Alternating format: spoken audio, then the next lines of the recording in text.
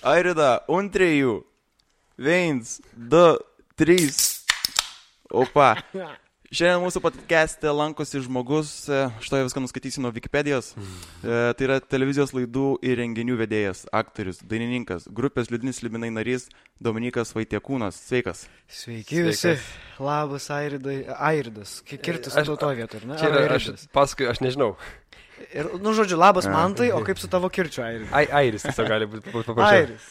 O kaip tu šiaip, kai sakai savo vardą? Aš labai nesureikšminu, aš kaip, nežinau, kas ką kitaip pasakau. Airidas, man kaip užpūrė. Tai gerai, aš manau, kad žmogus yra įvairus šiaip kaip padaras ir turi Taip, be kompleksų. Daug skirtingų savybių ir pasirodo kirčių. O pats turi daug, esi kaip padaras. Labai įdomus. Galbūt ko nepaminėjo, ko Wikipedija nepaminėjo. Ko nepaminėjo, ar kaip padaras yra įdomus, aš nežinau, čia kitiems reikėtų spręsti, ar čia jiems įdomus ar ne. Tai jeigu pradėti vardinti savo wikipedinius nuopelnus, šiaip paprasčiausiai, tai dažniausiai sakau, kad esu scenos darbininkas, darau daug ką, kas susijęs su scena, būna kartais ir panešti reikia, ir padėti kažką, ir tekstą parašyti, ir renginį pravesti, ir vaidmenį sukurti, ir pašokti, ir padainuoti, ir eventą sukurti ir taip toliau. Tai, žodžiu, viską, kas susijęs su scena, bet jeigu taip jau siauriau, tai laikau save scenos menų atlikėjų, plačiaja prasme, o dabar paskutiniu metu labiausiai orientuojasi į muzikinį teatrą. Tai su muzika, su grupė, plauk, dar jūs koncertuojate? Dabar pertrauka yra. Mes išėjom į pensiją, klausimas, kiek jinai truks, ar jinai bus iki mirties, ar kažkada mes tapsim jauni ir kai būsim jauni, gal sugrįšim, bet šiuo metu nuo sausio 1 mes pensijai. O kuri tau labiausiai patiko, nepatiko? Ar tau dabar, sakai, apsistojai ties teatrais ar ne? Ties muzikiniu tokiu vaidinimu ir... Ties muzikiniu teatru ir miuziklo žanru. Ir viena pusė, o kita pusė ties hauso muzika. Ties hauso muzika? Jo, rudenį turėtų pasirodyti mano projektas, kurį darau 1,5 metų jau, ir tai turėtų būti lietuviškas naratyvinis pasakojamasis hausas. Kokį DJ nickname turi jau sugalvojęs? Turiu nickname, bet dar aš jo nelabai galiu. Nesakysi, ne? Nepadėjau štampą dar, žinai, po to pasakysiu nickname ir bus kitas nickname'as. Arba bus, kad nepavyks projektas, žinai, ir galėsi sakyti, čia ne aš reikia. Jo, tai aš ir norėjau klausti, kurias rytų labiausiai nori, kuri pati įdomiausia, bet jau atsakai. Man labai buvo įdomu, kaip buvo pati Liūdnų slibinų pradžia, nes aš tai sužinau apie jas kokie 2-12 metai, gal buvo, kai YouTube pradėjo smarkiai kelti. Tai buvo mūsų pradžia 2008 metų Liepos viduryje, sėdėjome priešais tokią kavinę, buvo Café de Paris, ant bortelio naktį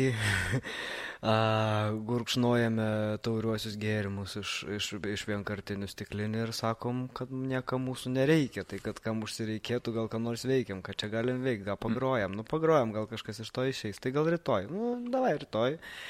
Dar susitinkam, mes buvom po antro kurso atostogos buvo. Nusprendėm pasivadinti grupę, padarėm 5 dainų programą per vasarą su fortepijonu, gitara ir 3 žmogiškais balsais ir nusprendėme, kad mes būsime grupė kabutėse. Padarėm castingą vadybininkam akademijai. Pasikvietėm 12 ar 15 žmonių iš muzikos vadybos kurso, sako, mes tokia grupė esam, bet dar niekada niekur nekoncertavom. Jeigu mes jums pagrosim, jeigu norėsit mus pavadybinti, kas nors, tai po to galėsit išeit parūkyti ir tada grįžkite, jeigu norit.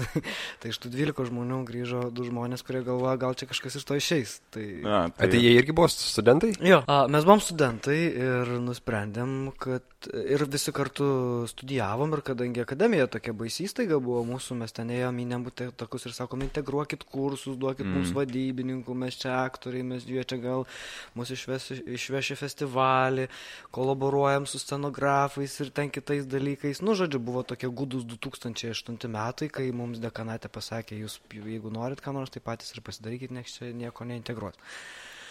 Tai mes padarėm castingą vadybininkams, kurie buvo tuo metu irgi 1 kurso gal studentai. Ir taip prasidėjo mūsų veikla, susirado festivalį festivalis vadino Tai aš į programą mūsų neįdėjo, bet įdėjo naunėjimų sceną, kur gali bet kas eiti 10 valandą po konso į kitas patalpas. Čia kaip open mic'as būtų, ar ne? Jo, toks open mic'as buvo. Tai ten pakoncertavom ir po to koncerto tiesiog pradėjom kviesti visur. Ten buvo gal net 50 žmonių ir atsirado ne vienas, kuriam mes pasirodėme daug. Čia iš karto ir buvo toks kaip lūžis jūsų jau nuo pat pradžių. Toks buvo, ar kada truputį vėliau buvo toks jau kaip išlindot į tą didžiąją sceną, galbūt kaip čia įvardėt Lietuvoje? Nu tai buvo, tai pradėjome nuo studentiškų renginių ir kadangi tokie ir dainuojamosios poezijos terpės, po to jau mes kažkaip išsiplėtė mūsų vandenis į tolimesnius. Dalyvavom tokiuose konkursuose, garaže dalyvavom tamstui, kuris rengė mūsų jaunų grupių. Nuėjom, kas juokingiausia, tai dabar žmonės dažnai prisimena, kad mes dalyvavome Zitos Kelmickaitės laidoje Rytas suktinis ant ežero kranto, jo. Ir ten dainavom, žmonės tą atsimena, po to jau prasidėjo Labas rytas, visi kiti dalykai. Ir gal kitas lūžis buvo, kai buvom nominuoti kartu su G&G sindikatu ir Selu ir laimėjo metų grupės titulą. Tai va, aš turiu kaip tik klausimą. Tai buvo labai linksma ir netikėta. Liūdnis liūdinai, nes su Selu tiesiog 12 metais jūs buvote išrinkti metų grupę, mamą. Jo. Ką tu galvoji apie mamą apdovanojimus? Kaip renginį? Kaip iš atlikėjo pusės? Iš atlikėjų? Ir iš scenos darbuotojo. Ir iš scenos darbuotojo. Iš scenos darbuotojo. Kaip scenos darbuotojo, tai jaučiu sunku ir... Kaip scenos darbininkui ten sunku, ten daug metalo, daug nešiot reikia. O kaip atlikėjas, tai man smagu, kad šitas pokštas įvyko ir mes tapome metų grupę. Na, iš tikrųjų, mes tais metais labai daug koncertavom. Tuo metu Lietuvos sceninis gyvas garsas buvo visai kitoj situacijoje negu yra dabar, nes dabar yra tikrai labai muzikos rinka yra gyva ir labai atsigavus. Mes turėjom daug koncertų, pas mus visada būdavo pilnos gryčio žmonių, ten 400-500 kaip nieko ateidavo į koncertus, bet tik su Facebooko reklama ir atsimenu, kai... Tai ką galvoju apie mamą apdovanojimus. Nu, faina buvo ten laimėt. Aha. O paskutinius gal 2 ar 3 metus nebuvau ten ir nemačiau per televiziją. Man toks yra nelabai galiu nei lot, nei girt, kai... Čia buvo tie metai, kai Jankevičius parodijavo Selą, ne? Tenais, ar čia... Jo, čia gal kažkas iš tų metų, nežinau. Kai jis ten su tom karvutėm, ne? Legendinis. Nes mama, man žiauriai patinka komentarai paskui, kai prasideda. Ten aš tas renginys nežiūri, bet paskui įsijungi visus dienraščius ir taip toliau. Tas pasakė tą, tas pasakė aną. Ir gaunasi toks, atrodo, darom, stengiamės, bet kažką bandėm padaryti, bet nesigavo. Ir aš nežinau, kad... Aš tai žiūriu taip lengviau tuos dalykus. Aha. Aš galvoju, kad ne vienas, joks renginys ir jokie apdovanojimai negali atspindėti muzikos... Ar mes bandome būti Grammy, ar Emmy, kaip tai yra apdovanojimai tie? Yra ir Emmy, ir Grammy. Ok, Emmy. Tony dar yra kažkokia, ne? Tony yra teatro. Ai, teatro. Ja. Ar mes bandome būti jais ir bandome kažką padaryti? Mes bandom, tik tai, jeigu mes jau lyginame su Grammy apdovanojimais ir visais kitais pasauliniais apdovanojimais, tai mums labai nepavyksta, mano galva. Bet bandykim, gal kažkas išėjo, žinot. Mes daug dalykų bandėm, mums neišėjo, bet dabar kažkurie dalykai pavyksta. Tarkim, Talk Show Lithuanian pavyksta? Talk Show Lithuanian. Kaip tau atrodo? Aš tiesą pasakius niekada gyvenime, aš žinau, kad Edita Mildažytė turėjo laidą LRT. Šou, šeštadienio late night show, bet taip ir irgi nebuvau įsijungęs, nes Teliuko neturi 10 metų ir kažkaip to laiko trūksta, žinot, kažkaip scrollini YouTube'ą, Facebook'ą, Instagram'ą ir kažkaip iki Mildažytės nedascrollinu.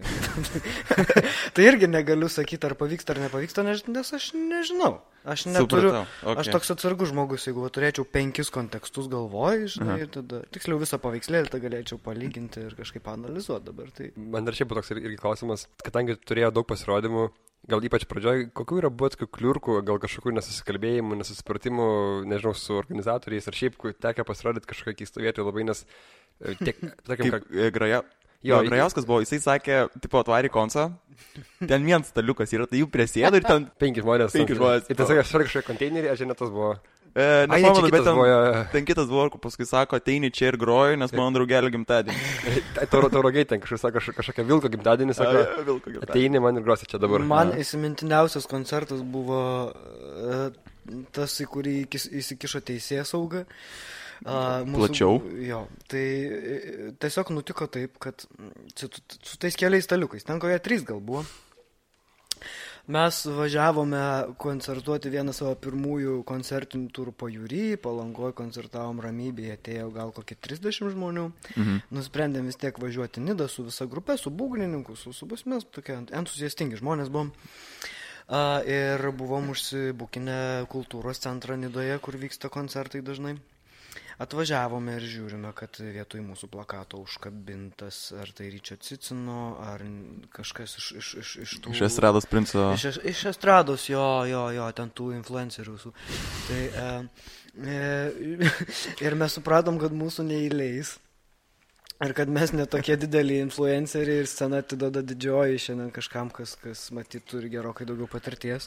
Sakom, hebra, ką darom? Mūsų vadybininkė sako, palaukit, nueisiu kur nors aplinkui paklausiu. Ir ten toks yra kioskas, kuris vadinas Kaštonas. Kas buvę Nidoj. Čia iš Klaipėdos baras, net tas pats yra Kaštonas, ar ne, čia nėra. Jisai yra prieplaukui, prie pat ten Invino, prie Širnekas ten buvo. Man atrodo, kažkokios sąsai turi su Klaipėdai tą barų Kaštoną. Nežinau. Gal, nežinau. Ir ten toks geras kioskas su 3 staliukais lauke. Ir jie labai draugiški buvo, sako, hebra, tai ateikit ir grokit čia, sako, neturim aparatūros, tai... Ne, turim, sako, 2 kolonkės, kažkaip ten... Gavo ten mikrofonų porą. Ir viskas, va taip, va online, žinai, iš karto. Mes ten parašėm, ten Facebook'e pakabinom ten raštelę ant kultūros centro, kad mes grojam už 100 metrų Kaštone. Ir patraukė porą staliukų ir mes netilpom visi su būgnu, negi sumažintų sąstatų, tai žodžiu, vienas į vieną pusę žiūri, kitas į kitą, hebra, davai, va čia pieva yra, tai ant tos pievos tegul sėdi žmonės, aš atsisuksiu, dainuosiu jiems. Aistė, mano kolegė, nusprendė dainuoti į staliukus. Žodžiu, ten taip susikraipėm visi kaip tetis. Ir pradėjom koncertuoti, buvo gal 30 žmonių ir į koncerto pirmos dalies galą susirinko gal koks 100 žmonių, taip ant pietų. Aš čia gali būti, kad fantazuoju, neskaičiavau, bet tikrai labai nemažai. Ir užsikūrė toks fainas vaibas, tai buvo taip gera, mes iš karto pranešėm, kad mus neįleido į didžiąją sceną, visiems kažkaip pasidarė labai smagu. Nuo to, kai žmogaus kur nors neįleidžia, visiems labai linksma būna. Arba kai jam kas nors nutinka.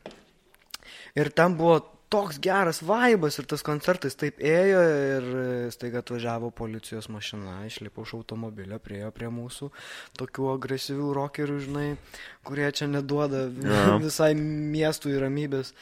Ir sako, prašau, liaukitės.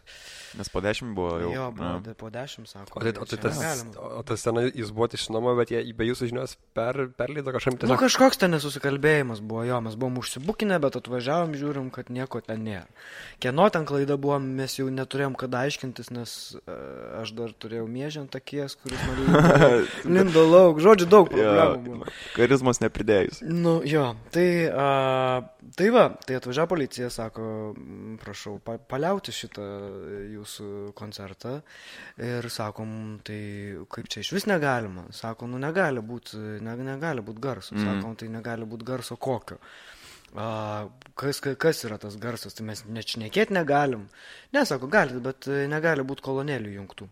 Negali būti garsinimo. Tai mes padarėme taip, mes išjungėme kolonėlės ir koncertavome toliau. Skamba labai fanas. O žmonės labai tą palaikė, tada koncerto vaibas dar labiau pakilo, o policija pastovėjo, paklausė. Žiūri patys, jau pirštais spraksi, žinai, Epizdus, sako, jungta komandė. Jo, ir išvažiavo, atsisėdo į mašiną ir išvažiavo, tai žodžiu, jie kažkaip neleido mums biški pritildė, bet neužtildė. Tai buvo vienas iš tokių gražesnių prisiminimų. Bet ir skamba taip, sakė, papasakai labai mielai. O daugiau lepsusų, nežinau, ten laptopą mano kolega buvo numetus, po to buvo įsikabinusi jos šukuos, nusilenkus ir mikrofonas gervė yra, mikrofonas stovas ir per vidurį sulenkimas.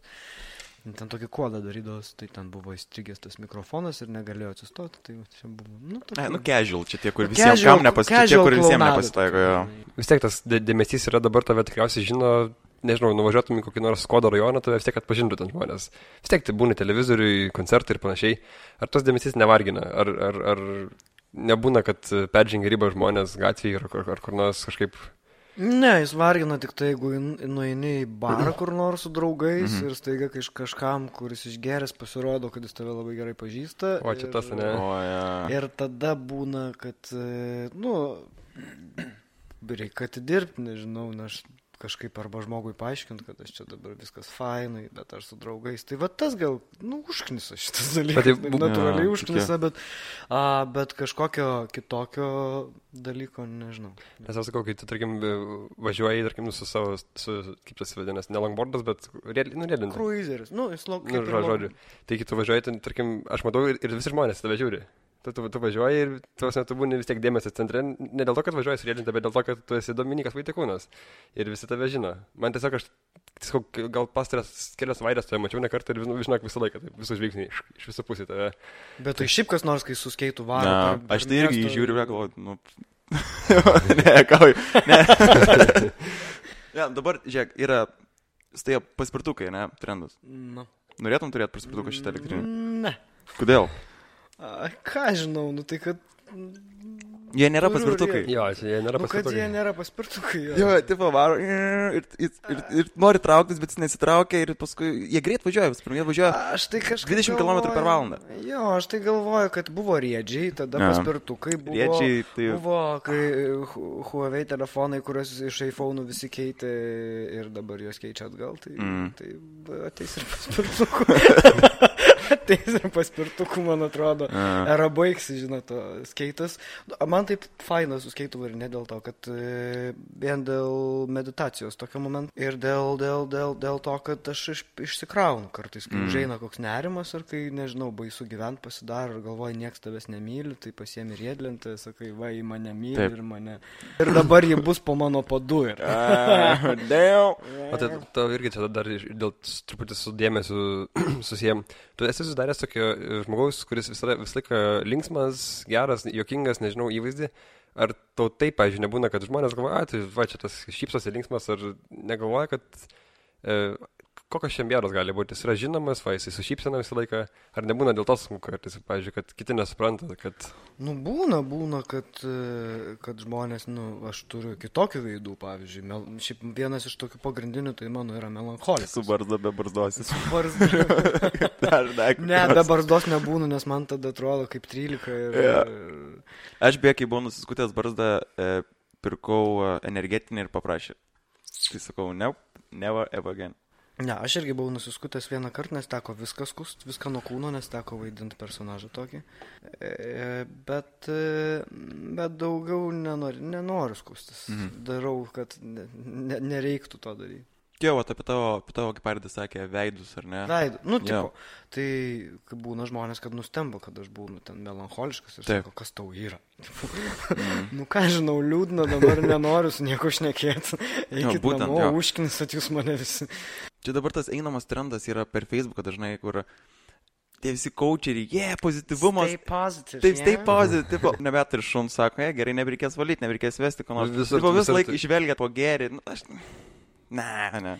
Tai čia ne tik, tai čia vienas dalykas, kai šnekant, tarkim, apie mane, tai mano, tarkim, buvo, kas mane įkalino labai, tai tiek man atrodo ir grupės įvaizdis, ir atliekamas repertuaras, žinot, tu sukuri vieną dainą, kai tau yra 20 dienų, kai tau 28, tu ją vis dar dainuoji, žinot, nes publika nori ir prašo, ir samdo tave.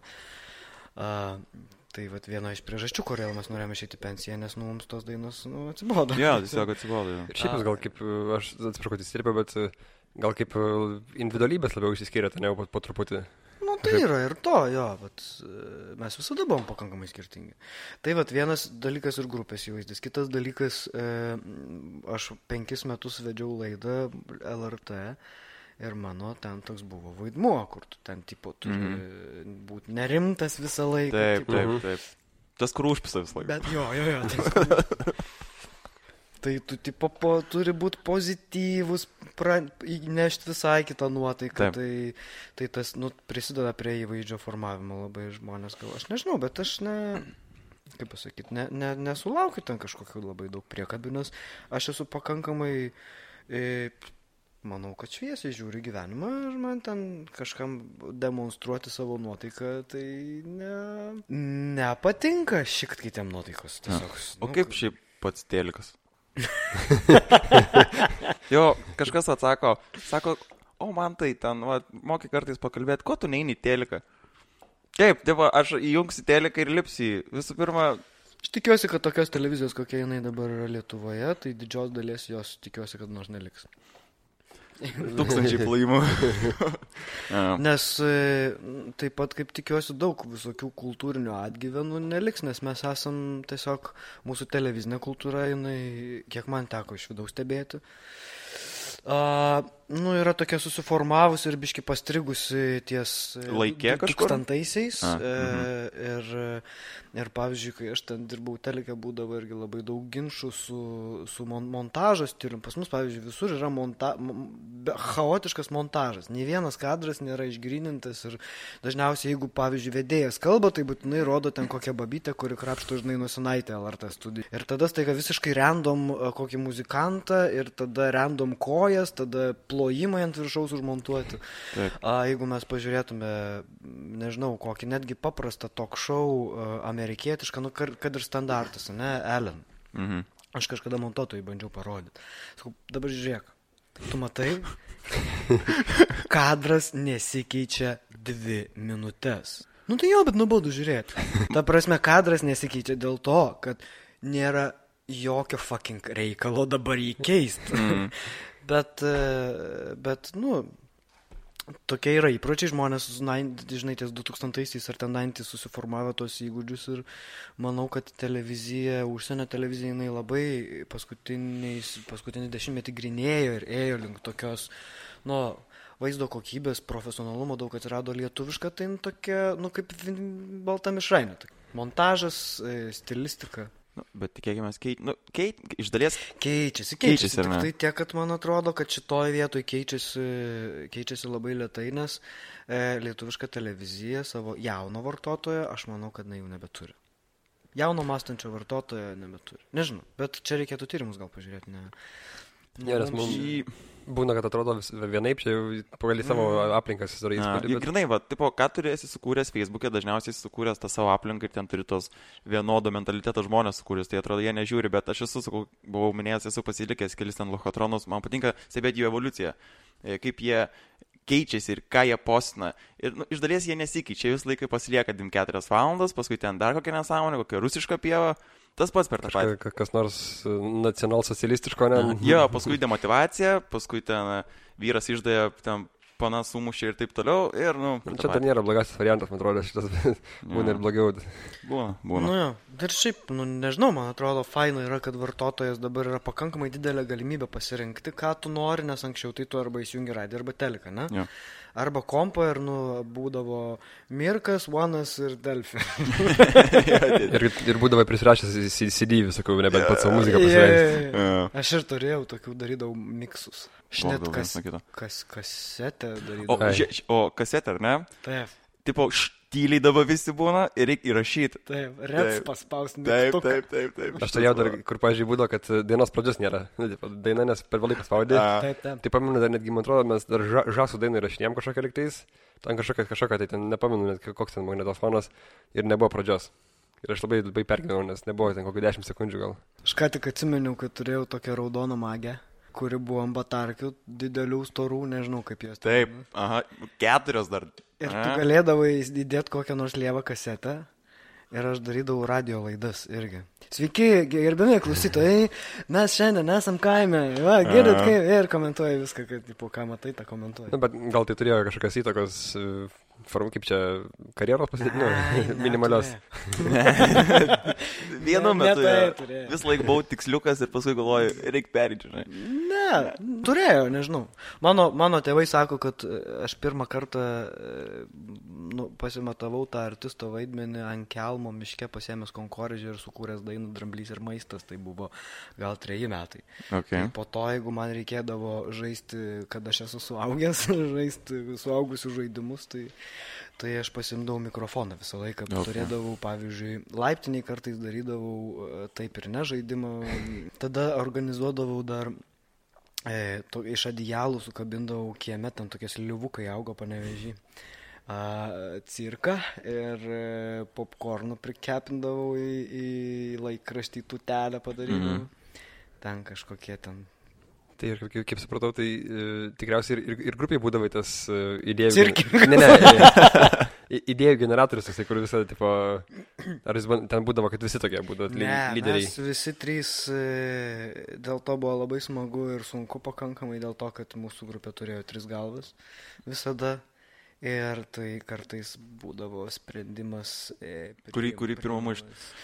Jo, kuris pirmas nusileis, o nusileisti nei vienas nemėgdavo. Ir mes dar turėjom tokią sutarimą, tokį nerašytą taisyklę, kad pas mus yra liberum veto teisė, kaip AT arba Seime. Tai reiškia, kad jeigu vienas prieštarauja, sprendimas yra nepriimamas. Nu, tai įsivaizduot, kaip yra sunku. Dar kai visi yra talentingi žmonės, kurie turi, kaip čia, gerų idėjų, bet kiekvienas ir savo idėją galbūt. Dabar tu jau minėjai egzistuoji ties teatru, ar ne? Daugiau kito... Mano kaip pagrindinis atrodo darbas klausim. Aha. Kuo aš dabar... Jo, ką tu veikite? Ką aš veikiu? Urlagams, longboardu. Šiandien savo vienam gabalui bandžiau sudėlioti, gavau už produsų medžiagas, trekus ir bandžiau dėlioti vokalą. Vienas variantas buvo, kitas variantas dėliojau scenarijų rytojaus renginį, rytoj vesiu vestuves. O dar atrašinėjau mailus, derinau kažkokį intervą ir važinėjau longboardu, tada turėjau savo dainavimo valandėlę, nes kasdieną darau pratimus. Kaip tu viską spėjai? Tu atsikėli, susirašai ant lapuko, arba dažniausiai tai iš vakaro susirašai savo dienotvarkę. Okay. O irgi keliesi ant 4:30, kai visi įėjau? Ne, vakar nuėjau 3:30 miego. Turėjau būti 10 jau savo studijoje. Pažadėjau savo, kad šiandien tai tikrai, bet nuėjau 12. Man tai biškai nervina tokie žmonės, kad čia tiesa neblogąja prasme, bet esi labai daug talentingas ne vienoje srityje ir dar turi dienotvarkę, dirba, sąžiningai ten poli. Aš tai, pažiūrėjau, tai būtų neįmanoma, tai būtų kitaip, nieko nepadarytum, žinai. Neturi įsipareigojimus tuos su užsakovais, tarkim, renginių vedimo. Pavyzdžiui, kitą savaitę vedu 2 renginius, tai jiems irgi reikia ruoštis. O šiaip tai nori daryti ir tai, kas tau žiauriai patinka. Tai būna periodų, kada būna savaitė ir sėdi ir ėdi save, kad nieko nepadarai, bet tai yra treniruojami dalykai kažkokie. Nes man toks irgi būna savigarža, kad aš nei ten kažkokio tokio talento turiu, bet aš ir nedirbu, ta prasme taip, kad atsikelčiau ten dargi. O kuri inspekcija nustatė, kad tu talento neturi? Prie susikimo ministerijos to vieno, kur... Ne, mes man tu, kaip čia, gal nereikia nuvertinti, mes užsiemam komediją truputį irgi, bandom, tai gal yra kažkokio talento, bet turiu minį, kad aš nėra dėl kažko, kad dirbčiau. Aš labai pavydžiai žiūriu žmonės, kurie turi talentą ir dar dirba. Tu mileniumas esi, supranti, tu nieko nesupranti, kaip čia viskas yra.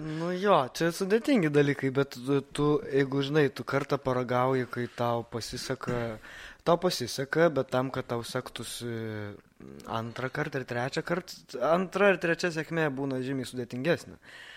Tai tu supranti, kad kiek darbo įdėsi, tiek turėsi, o tas talentas, žinai, jis veikia tik tada, kai jis yra pakinkomas ir leidžiama jam veikti. Tu geri kolą,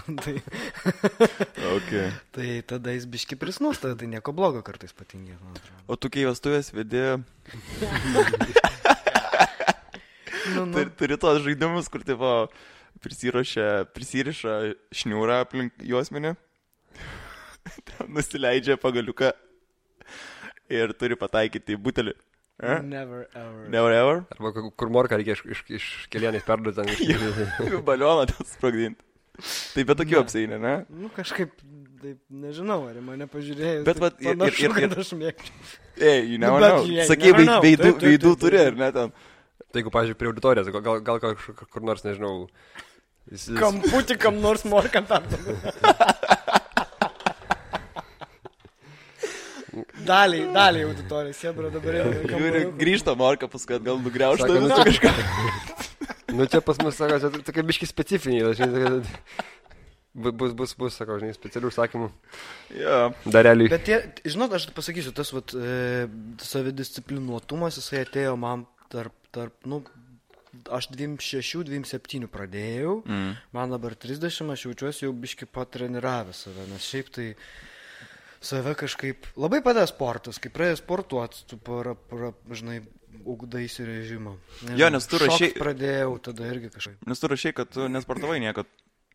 Nu, tai buvai toks kaip anti, nepasakyčiau gal anti. Bet krepšinio kultūra pas mus, ne kūno kultūra būdavo. Nu, pas mus buvo krepšinio kultūra. Bet paskui atradai sportą, taip. Jo.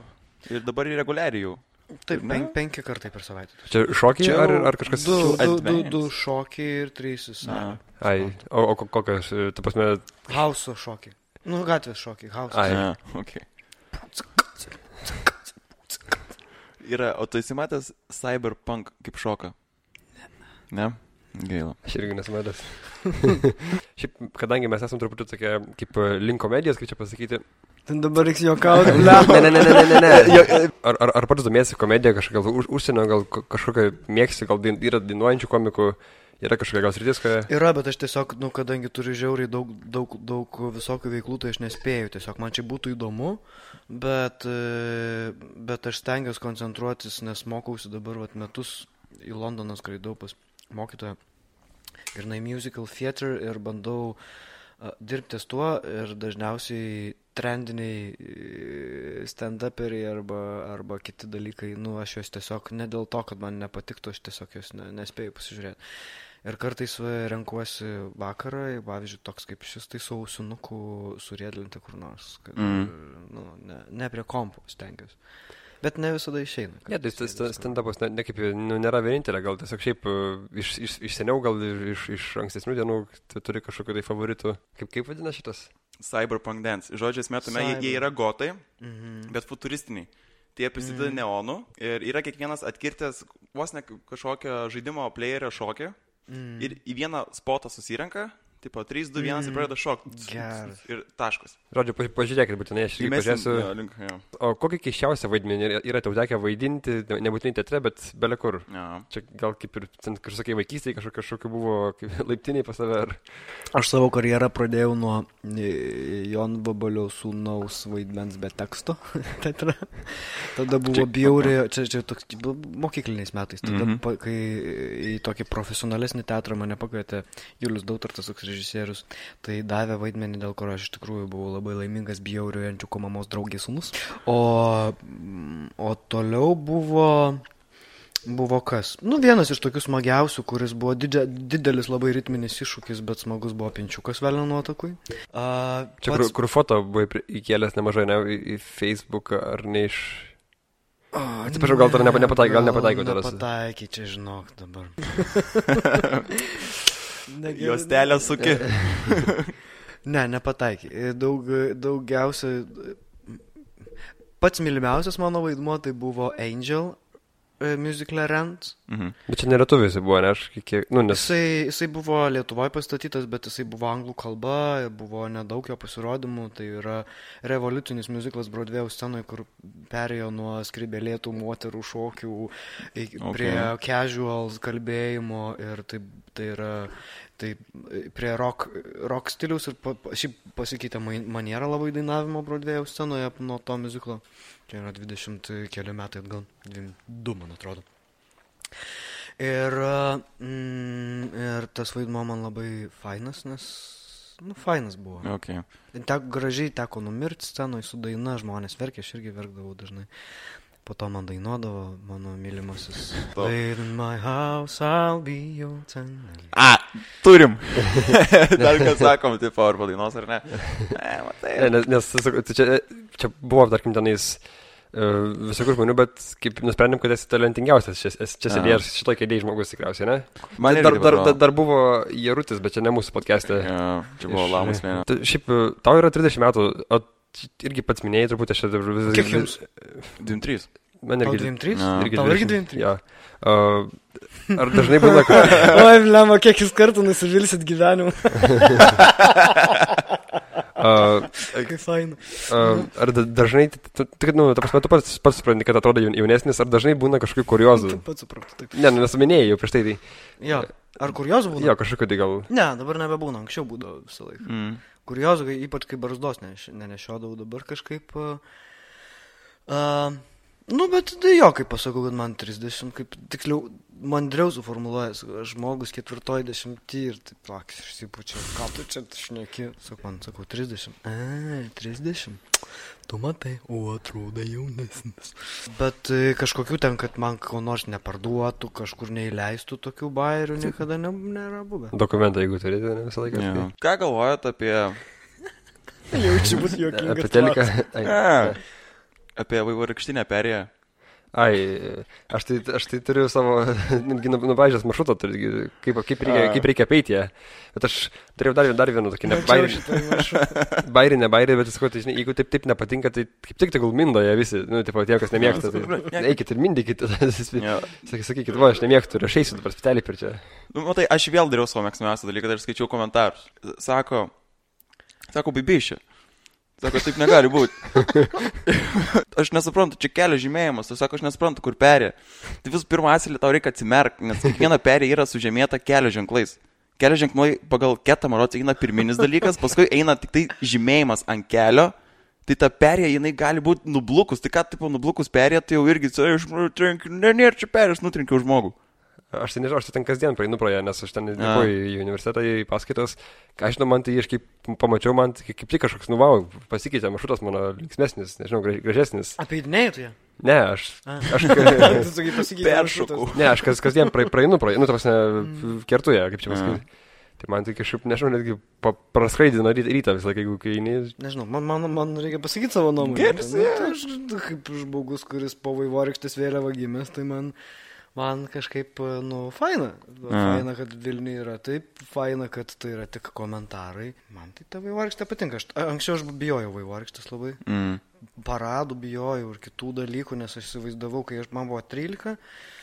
Ir kai aš pradėjau jausti, kad kažkaip man čia gal visai faina būtų megzt romantinių santykių su bernais, tai aišku, ten išsigandau ir įsivaizdavau, kad tuo metu įsivaizdavau, kad gėjus tai yra tas toks 30 metų vyras su portfeliu ir kostiumu, su barzda, bet laisvalokį jisai važiuoja į Berlyną, užlipa ant platformos, turi stringus, pasileidžia, šoka prie juodos kalaškės ir žodžiu, va taip čia yra gėjus. Pradėjau galvoti, ar aš čia toks, tai gal nublem, kažkaip čia netitinka, ne. Man keista netgi pagalvoti, kaip žmonės gali bijot kažko. Mes buvom tokie huienikai, mes buvom Lietuvą praplėti iki Juodosios jūros. Mums pohu viskas buvo, mums nieks nerūpėjo. Ir dabar kažkokie susireikšminę esam, ten, čia religija prieš Dievą eina. Ne, čia dar su ta perė, tai man, jeigu pameni, vakar buvo... Tai su perė tokie patys komentarai buvo. Jo, tai buvo, kai su laiko persakymu, kai Viktoras vakar bairį pasakoja, kad kai ten Delfi praneša, kad reikia laiką persukti. Ir sako, vienas komentaras, sako, aš tai nepersuksiu. Aš tai, tai čia su perė, irgi panašiai. Ne, aš tai neįsiu per tą perė. Aš tai neįsiu per tą perė. Tai čia juokinga, bet liūdniausia, kad tokie žmonės turi vaikų, homoseksualių ar transseksualių ar whatever. Tai jie lygiai taip pat sako, ne, tu netoks. Ne, šitas yra baisiausias. Man atrodo, čia labai daug tokių psichologinių problemų ir kaip kitau įrodinėja, kad tu esi netoks, ne, ir tu tada jautiesi kažkoks blogas, ne, aš nežinau, man atrodo, kad labai šlykštus jausmas. Kad iš to kyla labai didelis ir tas mūsų Lietuvoje, kaip čia, depresijos, nežinau, lygis tarp LGBT žmonių ir panašiai. Taip, jis yra labai, šiaip LGBT žmonių, emocinė sveikata yra tikrai dažnai tiksliau turi tam įtakos dėl to, kad, tu nešiojasi dažniausiai paslaptį, kažkokia, kiekviena paslaptis turi krūvį, žinai, įsivaizduoju, atrodo, kad kažką pridirbai, bet iš tikrųjų kaip ir nepridirbai, bet net ir pats galvoja, kad pridirbai kažką, nors nieko nepridirbai. Ir, tai velkasi labai, ir tai yra labai opi problema dabar, kai, kalbama yra apie, tarkim, LGBT žmonių teisės, apie daugiau negu 1000 įstatyminių teisių, kurių LGBT žmonės iš tikrųjų neturi Lietuvoje dėl statymų. Man atrodo, taip pati aktualiausia problema yra ta artima aplinka ir emocinė terpė. Daug LGBT žmonių ir geria ir vartoja narkotikus ir ieško kitų būdų pabėgti. Labai daug bėga nuo savęs, o nepatikėsit, bet vaivorykštės labiausiai bijo tie, kurie gimė po jos vėliava, dažniausiai. Tai gražulis?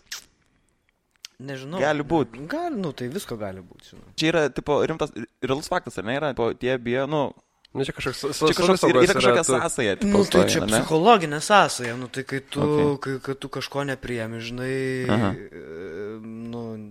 tau už karto emocinis dirgiklis, kad tu kažkas tau savyje nepatinka, kai tu pamatai kažką kitą taip besielgiant. Tai žmonės dažniausiai ir moralizuoja, tik tai tie, kurie šiaip baksnuoja tau, kad tu kažką blogai darai, tik tai tie, kurie dažniausiai patys taip darė, arba daro, arba savo neleidžia. Žinau, kaip crossfiteriai mėgsta pamokyti, kaip gyventi, kaip kai kurie veganai, kaip žmonės, kurie atsiverčia į religiją, kurie meta gerti, kurie meta rūkyti. Tai dažniausiai moralizuot puola. O LGBT žmonės tai turi tą polinkį irgi, kai jau atranda tikrą save, tai jie išlaisvėja, bet puola kitiems baksnuot. Tai tu čia atsiverk, tai tu čia tą. Mano mama, pavyzdžiui, tai kai jinai pradėjo domėtis, tai jai pradėjo atrodyti, kad visiems pradėjo, visus įtarinėti pradėjo, kad čia gal ir tas homoseksualus ir anas homoseksualus ir tai jis dėl to daug geria, ar čia kažkam ar seksualus. Praėjo po to. Šiaip, aš nežinau, ar galiu pasakoti, bet aš dabar nežinau, ar čia man sakė, galbūt nesakyti, bet vienas bet aš negaliu į temą. Man vienas žmogus yra pasakojęs, kad tam buvo kažkokia istorija, ar kad pas tavo močiutę buvo atėjęs kažkoks žmogus ir tave kažkaip bandė išžydinėti ir tavo močiutė, ar trenkė kažkaip jam, ar... Jo, tam buvo tokia istorija, kaip buvo auklėjami homofobai Velžy, Panevėžio rajone. Tai mano nemočiutė, tai mano močiutė sesuo, kuri po mano coming out'o viešo įsiveržė į Gryčią kaimynas ir sakė, galiu taip keikti, taip drąsiai, ramiausiai. Pydaras, ten tipo...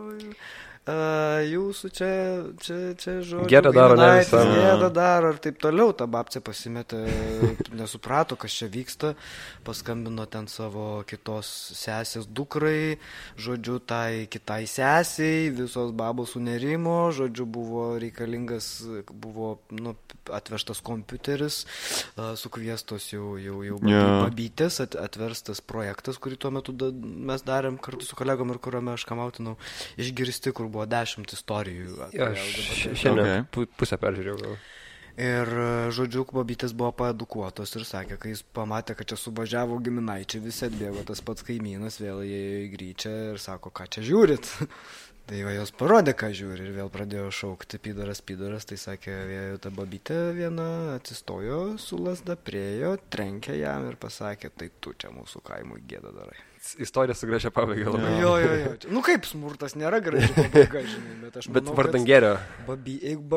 Toms babytėms, kurios klauso šitą podcastą, norėčiau perduoti, kad nesmurtaukit, yra visokių demokratiškų būdų. Ne, bet čia, kas svarbiausia, kad, tarkim, taip išsireiškia žmonės, kurie, jie patys, aš nežinau, dažniausiai turi kažkaip, nežinau, arba yra ten, kaip, negaliu vardyti, bet galbūt kažkokia tai tikrai negyvena teisingą kažkokią gyvenimo būdą, jie patys dažnai būna ir neišsilavinę, gerintis, smarkiai lygiai taip pat ir kaip... Ir man kažkaip iš jų priimti kažkokius, tai apskritai su jais kažkokią diskusiją dalyvauti yra labai labai sunku. Šiaip su žmonėm diskutuoti sunku. Bet su mumis visai paėjo ir jau einam kaip ir pabaigą. Dar kartą ačiū tau, kad atvykai. Jo, šiaip tikrai matom, kad esi be galo užimtas žmogus ir labai labai džiaugiamės, kad pavyko ir taip labai lengvai kažkaip Ačiū Jums, kad pakvietė. Buvo smagu. Tai visą laiką. Dabar trendinis žodis podcast'ą. O šiaip klausai kažkokį podcastą? Na. Ne. Tai gerai, ačiū Jums. Ir iki kitų kartų. Dėkui, Dominikai. Ate.